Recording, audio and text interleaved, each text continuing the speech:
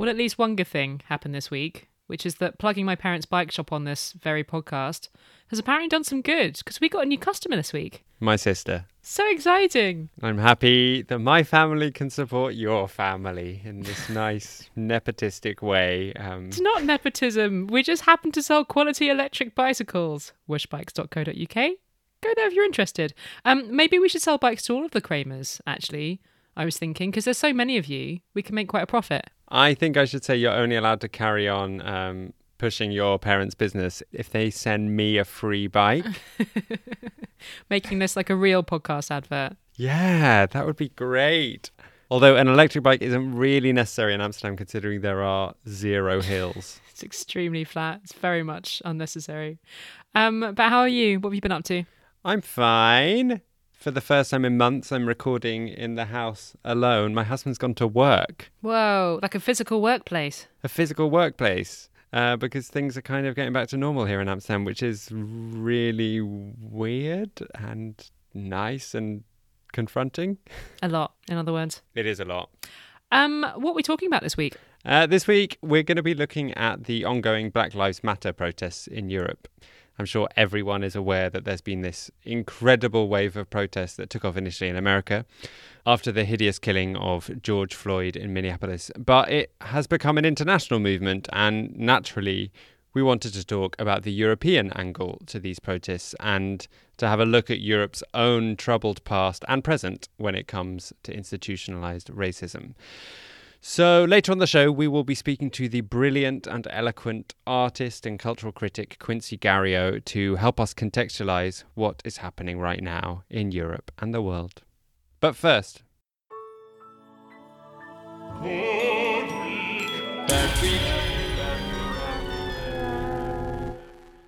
Who's had a good week, Dominic? Trains. Good. Yeah, trains have had a good week in Europe after 25 European countries signed a commitment to improving international rail connections. There are a few countries that didn't sign on, including Malta and Cyprus, but I think that's maybe fair enough considering there are unlikely to be many international train connections to Malta or Cyprus anytime soon. They're very islandy. They are. Although the United Kingdom is also an island, and we did a tunnel. Maybe we should just get some tunnels. Yeah, we did do a tunnel. It would be quite a long tunnel from continental Europe to Cyprus, but maybe they could have one between Turkey and Cyprus. Anyway, the UK woefully didn't sign on to this, but Norway and Switzerland did. Signatories committed to making international trains reach their untapped potential, urging that they become a central part of the EU's Green New Deal. They put their weight behind this nice idea that's being floated at the moment that 2021 should be the European Year of Rail. Very sexy. Very sexy. And they want to streamline ticket sales for international journeys, which is something that annoys me so much when I'm trying to book an international rail journey that crosses multiple countries. Sometimes you have to skip from one rail site to another to get a ticket that works, and sometimes you end up being charged millions of euros. So they're actually thinking of creating an EU-run rail version of Skyscanner, which I think is a really good idea. Great shout. They basically really want to make trains the default choice for travellers on journeys between 300 and 800 kilometres. And in fact, some of these much publicised and criticised airline bailouts due to the C-word crisis have had some conditions attached to them that will force airlines to limit journeys that fit within that bracket. For example, Air France's bailout had this condition attached that they had to limit their domestic flights. Therefore, it makes it even more necessary that the railways should be ready to step in so that they can transport people across countries and across borders. In order for train companies to be able to provide these services and move people around, they do need to survive this financial crisis. And when I say it's been a good week for trains, I should also put it in the wider context that it's been a pretty shit time for train companies generally, as it has been for most people apart from electric bike manufacturers and online fitness instructors. Some of the big railway companies might actually need bailouts similar to the airline bailouts. SNCF in France have been really struggling and are currently trying to secure a big state bailout. But the signatories to this letter believe that the C-word crisis could be used to give momentum to the greening of the transport sector. Anyway, this agreement is one of those pieces of EU news that fits into the genre of like an announcement that they intend to create change rather than any particularly concrete plans for change. Of course, intentions are sometimes easier to agree on, and all change starts with the intention to change. So I'm still pleased that this letter was signed, and it looks like they are going to set some concrete goals that would need to be reached within 12 months. So we'll be keeping our eye on this and hope very much that we will all be able to visit each other very easily, carbon neutrally, and let's hope not too expensively, once international travel has become more of a thing again. Wouldn't that be nice if we could get all the way to somewhere like Greece or Estonia on a train for like less than a plane? Because you and me could already travel between each other in France and Netherlands by train, but often for longer journeys within Europe, it can be way more expensive to do it by train. I quite like doing it, even though it's much longer. It's just a nice way to travel. Yeah, I love it. I sometimes spend time looking at that great website, Man in Seat 61. Do you know it? I've heard of it. It's like a train nerd website, isn't it? Sorry, is that insulting? No. Nerds are cool. And it gives you loads of different options to like do a journey from Amsterdam to Athens and suggest the different routes and how much it would cost and how long it would take. And has this been one of your COVID fantasy activities, just looking at train journeys that you can't take? Perhaps. Oh, but guess what? As of today, Katie, we could visit each other again on the Thalys because they've reopened the line from Paris to Amsterdam. Yay! And not hug when we see each other. Maybe that's enough train news, but there is also more good train news. Hit me. There was actually an agreement made between two companies in Italy to retrofit some of their trains to become hydrogen-powered trains. And I accidentally fell into this rabbit hole on the internet, finding out about hydrogen-powered trains. And they're having a bit of a moment right now with routes cropping up in Germany, the UK and the Netherlands. And now Italy's going to get some hydrogen trains too, which is exciting and a little bit terrifying because hydrogen is really flammable. But they think they found a way to deal with that. And if they find a way to also produce the hydrogen in a sustainable way at bigger scale, which they're working on now, it could end up being a really good way of powering this method of transport. Didn't one of our Patreon supporters post an article about an Italian pasta factory that was producing its own hydrogen power? Yeah, that was that really cool New York Times article, wasn't it? We'll post that. It was fun. Who's had a bad week, Katie? It's been a bad week for the two Russian diplomats who've been kicked out of the Czech Republic in a row over a poisoned suitcase. I'm really glad you're here to explain the story because I kind of skim-read the article and didn't understand what was going on. Okay, so quick disclaimer. There do seem to be more questions than answers at the moment, but I still think it's interesting enough to merit bad week this week. I'll explain everything that I can explain right now. Let me take you back to April, when the mayor of Prague, Zdeněk Hrib, announced that he was under police protection, reportedly because of some kind of Russian plot to kill him and two other Czech politicians, which was pretty scary. And there were a lot of reports in the Czech media at the time that a Russian diplomat had brought a suitcase full of ricin, this highly toxic poison, into the country, and that was going to be used in the assassinations. At the time, it didn't seem 100% crazy that Russian agents would be trying to target Czech politicians, because the two countries haven't really been getting on that well recently, for a couple of reasons. Firstly, Prague City Hall had really pissed off the Russians by renaming the square outside the Russian embassy after Boris Nemtsov, you know, the dissident politician who got shot dead outside the Kremlin in 2015. And they'd further pissed off Russia by taking down this statue of a Russian general, Ivan Konev, who was seen as a hero by Russia, but a lot of Czechs see him as like the architect of Czech suppression under communism. And he'd helped to build the Berlin Wall and suppress the Hungarian uprising against the Soviet Union. So it was a controversial statue, which I guess is quite fitting in a week when we're talking a lot about controversial statues. Wouldn't it be quite an extreme escalation, though, to poison a foreign politician? I mean, I know there's lots of evidence that Russia have poisoned ex-Russian agents who have defected, but I don't think there's much evidence that they've ever poisoned foreign politicians, have they? Yeah, it does seem like it would have really indicated like an escalation of Russia's general craziness, especially with these things which, might have been annoying, but aren't really sort of murderable offences, in my opinion anyway. But yeah, people were taking this really seriously. The district mayor who brought the statue down, and along with the sort of overall mayor of Prague, he was one of the politicians who was supposedly being targeted in this assassination plot. He went into hiding over this. He was like terrified for his life. But as you say, Dominic, there were lots of people who were kind of skeptical over whether this could really be the case. And now it seems that the skeptics were on the money, because the Czech president, Andrej Babiš, came out this week and said, yeah, it seems like there wasn't a suitcase plot, and this whole thing was fabricated as some kind of internal feud between staff at the Russian embassy, and one of them sent false information to the Czech intelligence agency, warning that there was an attack coming, but it was all made up. And we're going to kick out 2 Russian diplomats because this is all really unacceptable. I just have so many questions. I mean, like, primarily, what kind of an argument between diplomats would result in one of them phoning in fake information about a suitcase full of rice in? Yeah. Can that really be the story? It does sound particularly strange.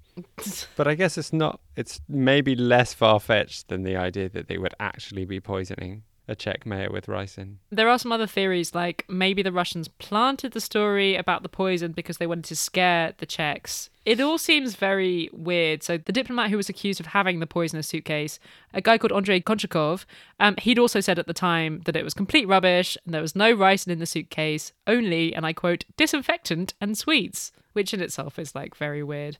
And valuable stuff right now, disinfectant. So very true. And sweets always welcome. I don't know. This just feels like one of those things where Russia often works in like a very disjointed way, in which one branch of an agency or even like a particular agent will do something that completely contradicts what their colleagues are doing. So who knows? But yeah, in theory, the case of the poisonous suitcase has now been put to bed. And Andrei Konchakov, the guy with the suitcase, he's one of the diplomats who's been kicked out over this.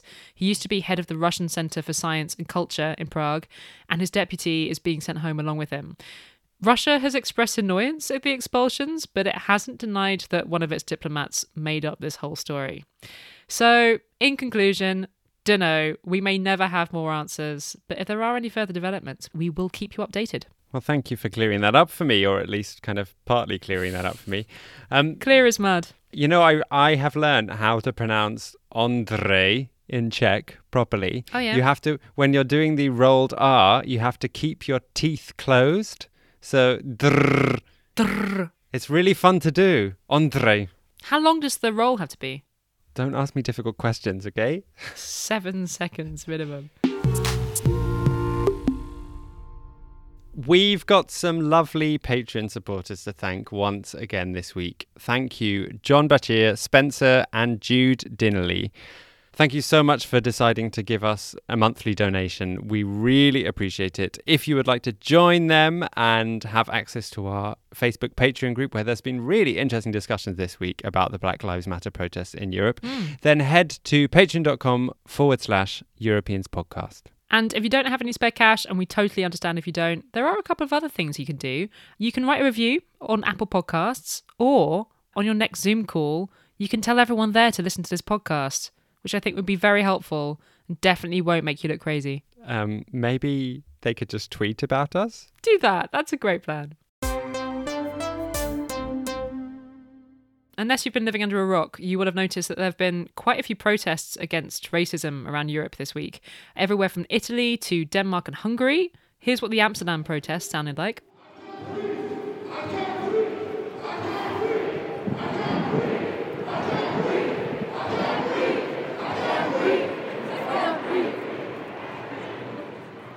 Oh, and it's been such a controversial protest in Amsterdam because the mayor of Amsterdam was there and people are calling for her to lose her job. What, because she went? Yeah, and I'm really sad that it's become just about the fact that she was there and the fact that she didn't shut it down. Anyway, sorry, carry on. So these protests have been a little bit different in every country in Europe. This is, after all, a very diverse continent, and the contexts are a little bit different everywhere. So in France, where I live, normally the protests were mostly about the problem of police violence in France. In some countries like Italy, people have been calling for better rights for immigrants. And in other countries like Britain and Belgium, there's been a lot of focus on attacking statues of historic racists like King Leopold II in Belgium and the British slave trader Edward Colston. We wanted to spend some time this week unpicking what makes these protests different from the ones in America. And Quincy Garrio seemed to be the perfect person to do that. Can you tell us a little bit about who he is, Dominic? Yeah, Quincy is an artist and a cultural critic, and he is most famous in the Netherlands for his project Zwarte Piet is Racisme, or Black Pete is Racism. It's a statement which maybe doesn't sound too controversial to people in other parts of Europe, because Black Pete, the tradition which we've talked about before, involves predominantly white people putting black paint on their face. I would call that blackface. But it was an incredibly controversial statement when he started this project in 2011. And he was actually arrested at a protest where he wore this T-shirt. It was a really traumatic event for him. It had a lot of media coverage, and he got a lot of support from a lot of people and became this kind of symbol of the movement. A lot has changed since then. And Quincy does a lot of other things as well. He isn't just the protest against Black Pete. He speaks really brilliantly on lots of topics. So we wanted to call him to talk about this incredible international movement that has been dominating the headlines for the last few weeks.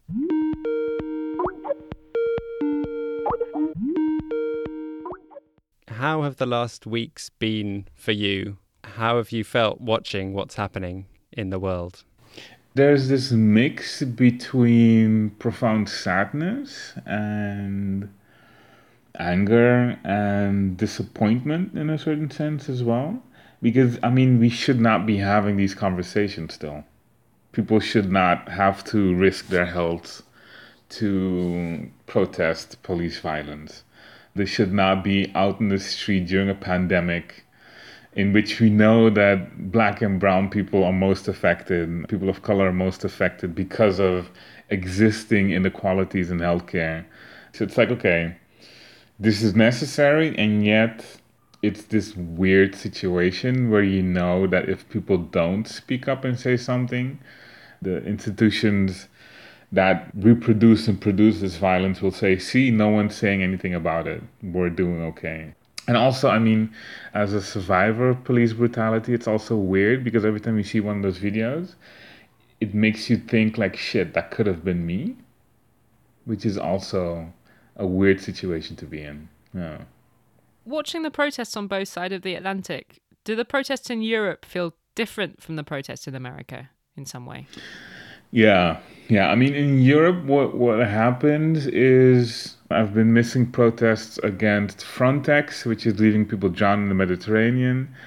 I'm missing protests against racism, police brutality within Europe itself that have become immense like this. And I'm also, in a certain sense, seeing a lot of hypocrisy because some of these cities in which protests are being organized and in which hundreds of thousands of people are stepping out, there is rampant anti-black racism, and that's never actually seen as legitimate concern to be taken care of.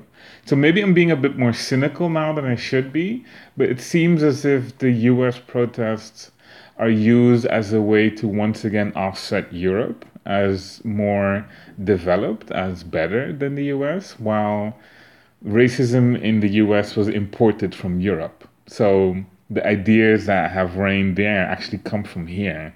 So just to follow up on that, does it feel like in a lot of cities people are protesting about George Floyd in America rather than local problems with racism?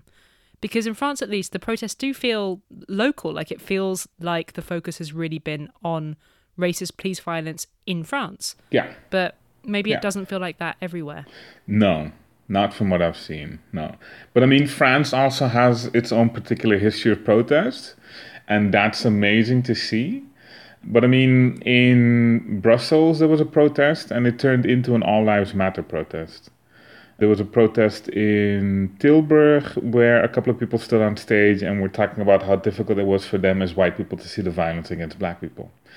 And you're like, okay, thank you, but this might not be the place or time. But then again, I haven't organized any of the protests either. I haven't been involved in the organizing. I've been asked to appear at two of them, and I've declined both times. Do you mind me asking why you have declined appearing at the protests? Is it because of COVID? It's a combination of things. One, COVID, and I think a lot of people also use past names, if I can call myself that, to obscure the work that's being done by the newer generation. I didn't feel like it was my place. Talking about your legacy as an activist and as an artist, one of your most famous works is Zwarte Piet is Racisme, or Black Piet is Racism. And it's a piece that brought opposition to this Dutch tradition back into the mainstream. And there was movement this week, maybe. The Dutch Prime Minister didn't quite say Zwarte Piet is Racisme, but he did say that his views on the matter have shifted. What did you think about his statement? Deep sigh. Yeah.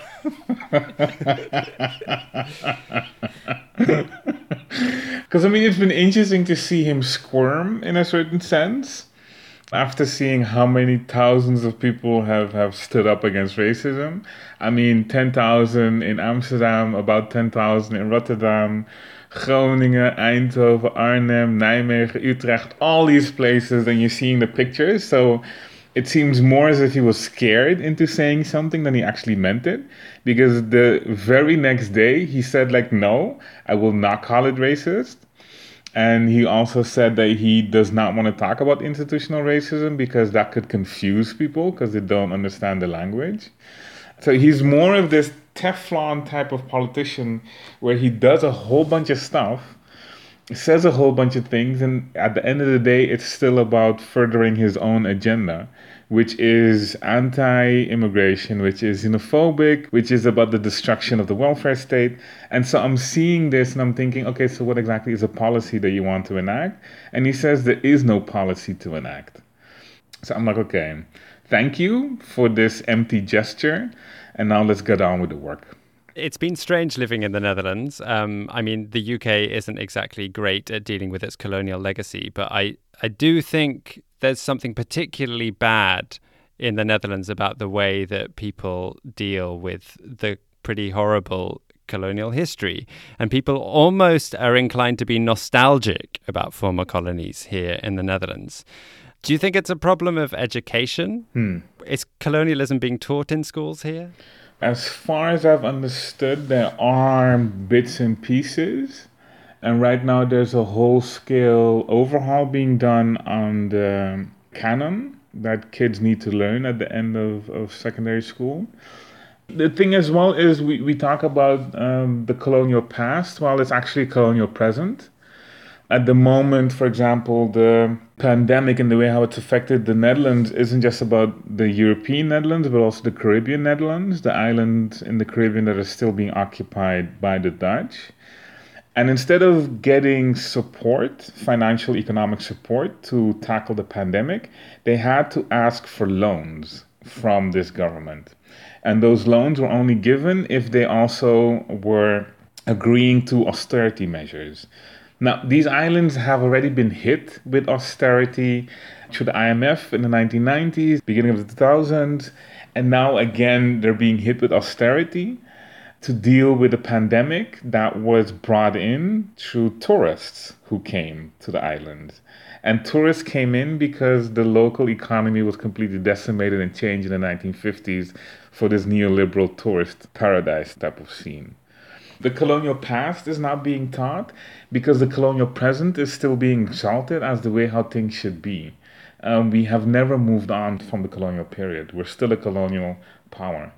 I was reading a piece that was recommended by one of our listeners, actually, by the writer Gary Young in the New York Review of Books.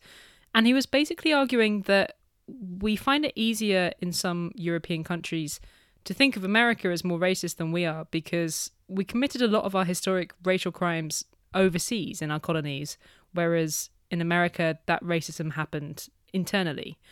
And so it's easier for Europeans, or at least Europeans from countries with a colonial past, to just never really think about this stuff. Do you agree with that? Partly. Looking around us, we see the effects of colonialism and slavery, right? The buildings that have been here since the 17th, 18th century, The wealth that was created, the streets that we have, the financial institutions that we have, they have been around because of colonialism and racism. The problem is we haven't identified them as such. We haven't identified the docking bays and the warehouses that have still remained since that time as part of that history. So the violence is amongst us. We just don't have the glasses to see it. I mean, you have that movie by, I think it's Wes Craven, the movie with the wrestler Roddy Piper. They're Amongst Us, I think. And whenever he puts on the glasses, he can see like the monsters and the aliens. And when he takes them off, he can't see them. I think we're missing the glasses because the monstrosity is all around us. Do you have any feeling of optimism that the world seems to be kind of waking up at the moment to some of this monstrosity? Definitely. I mean, I can talk all this stuff about monstrosity, and yet at the same time, I'm thinking this defiance of the system is hope in and of itself. People are finding each other, people are organizing, people are thinking about what the future should entail, and people are also thinking like, okay, this is the future that we want. What is the present that we want? How do we change right now? And I think that is really, really helpful. And that's also a type of impetus to keep on walking with your head held high and smiling and thinking, you know what? This might be the moment in time in which we can change everything that was supposedly set in stone. I'm going to do that tasteless thing where I plug previous episodes of this podcast, but it's because they're great episodes. If you are interested in blackness in Europe as a topic, you might want to check out the episode Notes on Black Europe from July the 2nd last year. It was an interview with the writer Johnny Pitts about his book Afropean, which I think just won a fancy prize, didn't it? Yeah, he won the Jalak Prize for this book, so everyone should go and read it. And maybe that should be our first piece of isolation inspiration. Go and buy Afropean. Do it. That's a great read for this week. Suggesting 2 other episodes from our back catalogue. The episode from February 19th this year, Eurafrica, which was an interview with the brilliant Kenyan writer and cartoonist Patrick Kithara about Europe's colonial legacy. And in a similar vein, November 26th last year, Europe's colonial past and present, where we talked about household objects that carry some kind of colonial past with them. So check them out.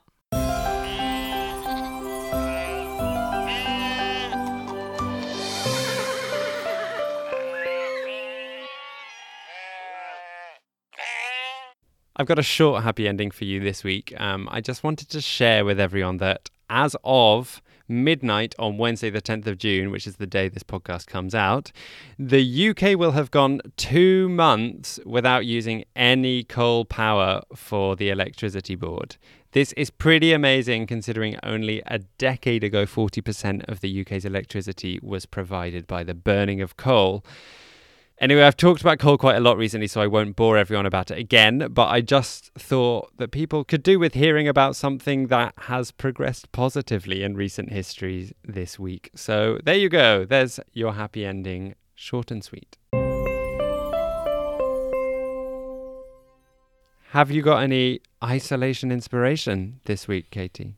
I watched a lovely Japanese anime film this week called Whisper of the Heart, which, isn't European, before you say it, but, and I've tried to make this argument before on the podcast, these animated films from Studio Ghibli often seem to be set in some kind of fictional European town, so it is kind of a European recommendation. I think that's totally fine. This one actually isn't set in a European town. It's about a Japanese teenager trying to figure out who she is. But the love interest leaves to go and study in Italy to become a violin maker. So it's very European. Oh, how romantic. It's just a lovely film and not much happens in it, which felt like a really good antidote to all the news this week. That does sound like a good idea. I've also actually not been listening to many podcasts this week and just been listening to lots of music instead by, a lot of my favourite black artists. I realised I basically only listen to black artists.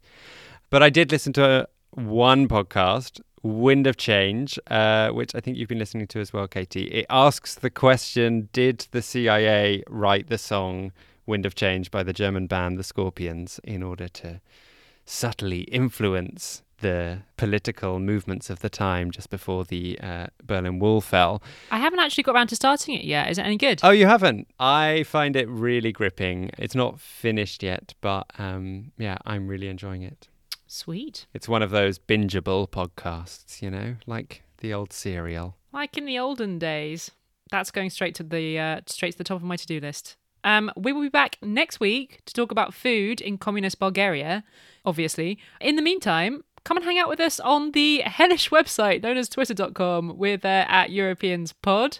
Or you could do Instagram, much more relaxing, at Europeans Podcast. And we're on Facebook under the Europeans Podcast. By the time we've recorded next week, I might have actually done a rehearsal in real life. So I'll probably need calming down. I'm a bit scared about it, but it should be really nice as well to sing with some other people in a room very spaced out in an enormous room.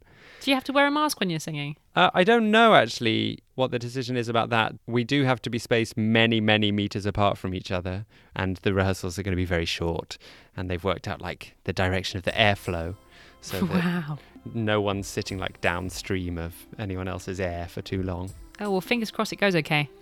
We're rooting for you, DK. Thanks. Obviously, I'm the one who's really suffering the most from this crisis. No, but singing has become like an extremist sport during the pandemic. It has, and I'm kind of surprised that we're already going to be able to start singing in a room together with other people, but only time will tell. Well, you better get practicing then. Off you go. Okay, bye. Bye.